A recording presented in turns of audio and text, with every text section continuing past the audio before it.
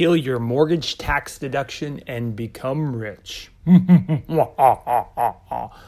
That's kind of a little bit of an exaggerated title, but it still makes fun.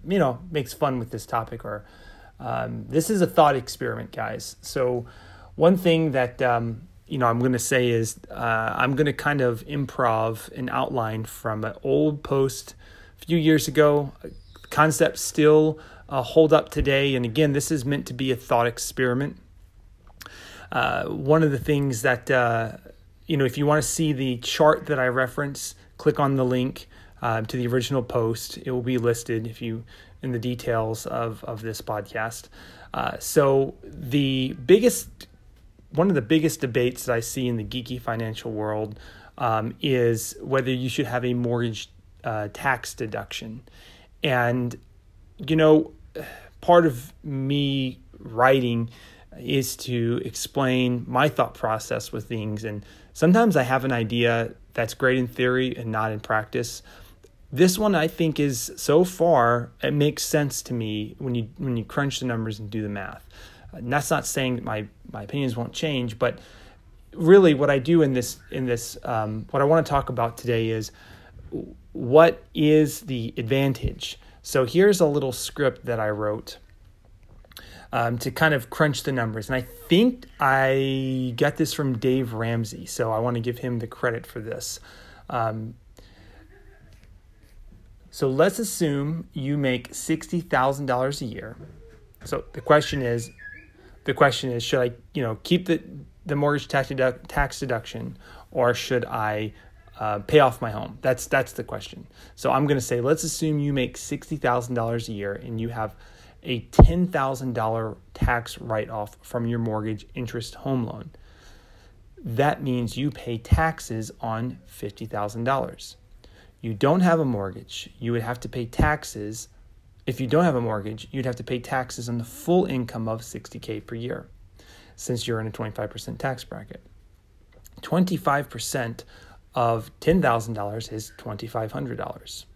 Your tax bill just went up by $2,500 because you don't have a mortgage. However, you are no longer wasting $10,000 on mortgage interest. Your tax bill went up by $2,500, but you saved $10,000, which means you have a net savings of $7,500. So that's the difference in that math. That's $7,500 you're saving every year. So now we're going to do a little thought exercise to say, how does that work? If I were to just save $2,500 a month, if I were to say, how much would I have in 30 years? If I were to save, that's with the mortgage, right? So then if you were to save $2,500 a month for 30 years, your total amount of money saved would be $75,000. And I have a chart to show this. So, okay, you saved $75,000 in your 30-year mortgage. Now, what if you did not have a mortgage and you're saving $7,500 a year? Well, $7,500 a year times 30 is $225,000. So was that triple almost? So now, that's my thought process, but it gets a little more interesting. And again, this is the green number in the pie chart, and this is a podcast, so that means nothing to you. You're just hearing this. But if you invest that money, that $7,500 in the investments, and like a Roth IRA or some type of account, index fund attached to the market, earning 8%. That's kind of what the market average has been in the last 100 years, I believe, but a lot would argue it's more like 10 to 11 in the last 10 years. So I'm gonna go ahead and go on the more conservative side and said that if you took your savings of $7,500 and invested that, earning 8% per year on average, after 30 years, you'd have $925,000. So you'd have nearly $1 million. And that's what I mean by the title of this is Kill Your Mortgage Tax Deduction and Become Rich. Because if you get rid of that mortgage tax deduction and you invest the money that you saved by not paying mortgage interest, you have $900,025 invested in the stock market. That is my thought process. I just made you a millionaire in 5 minutes. What am I missing here?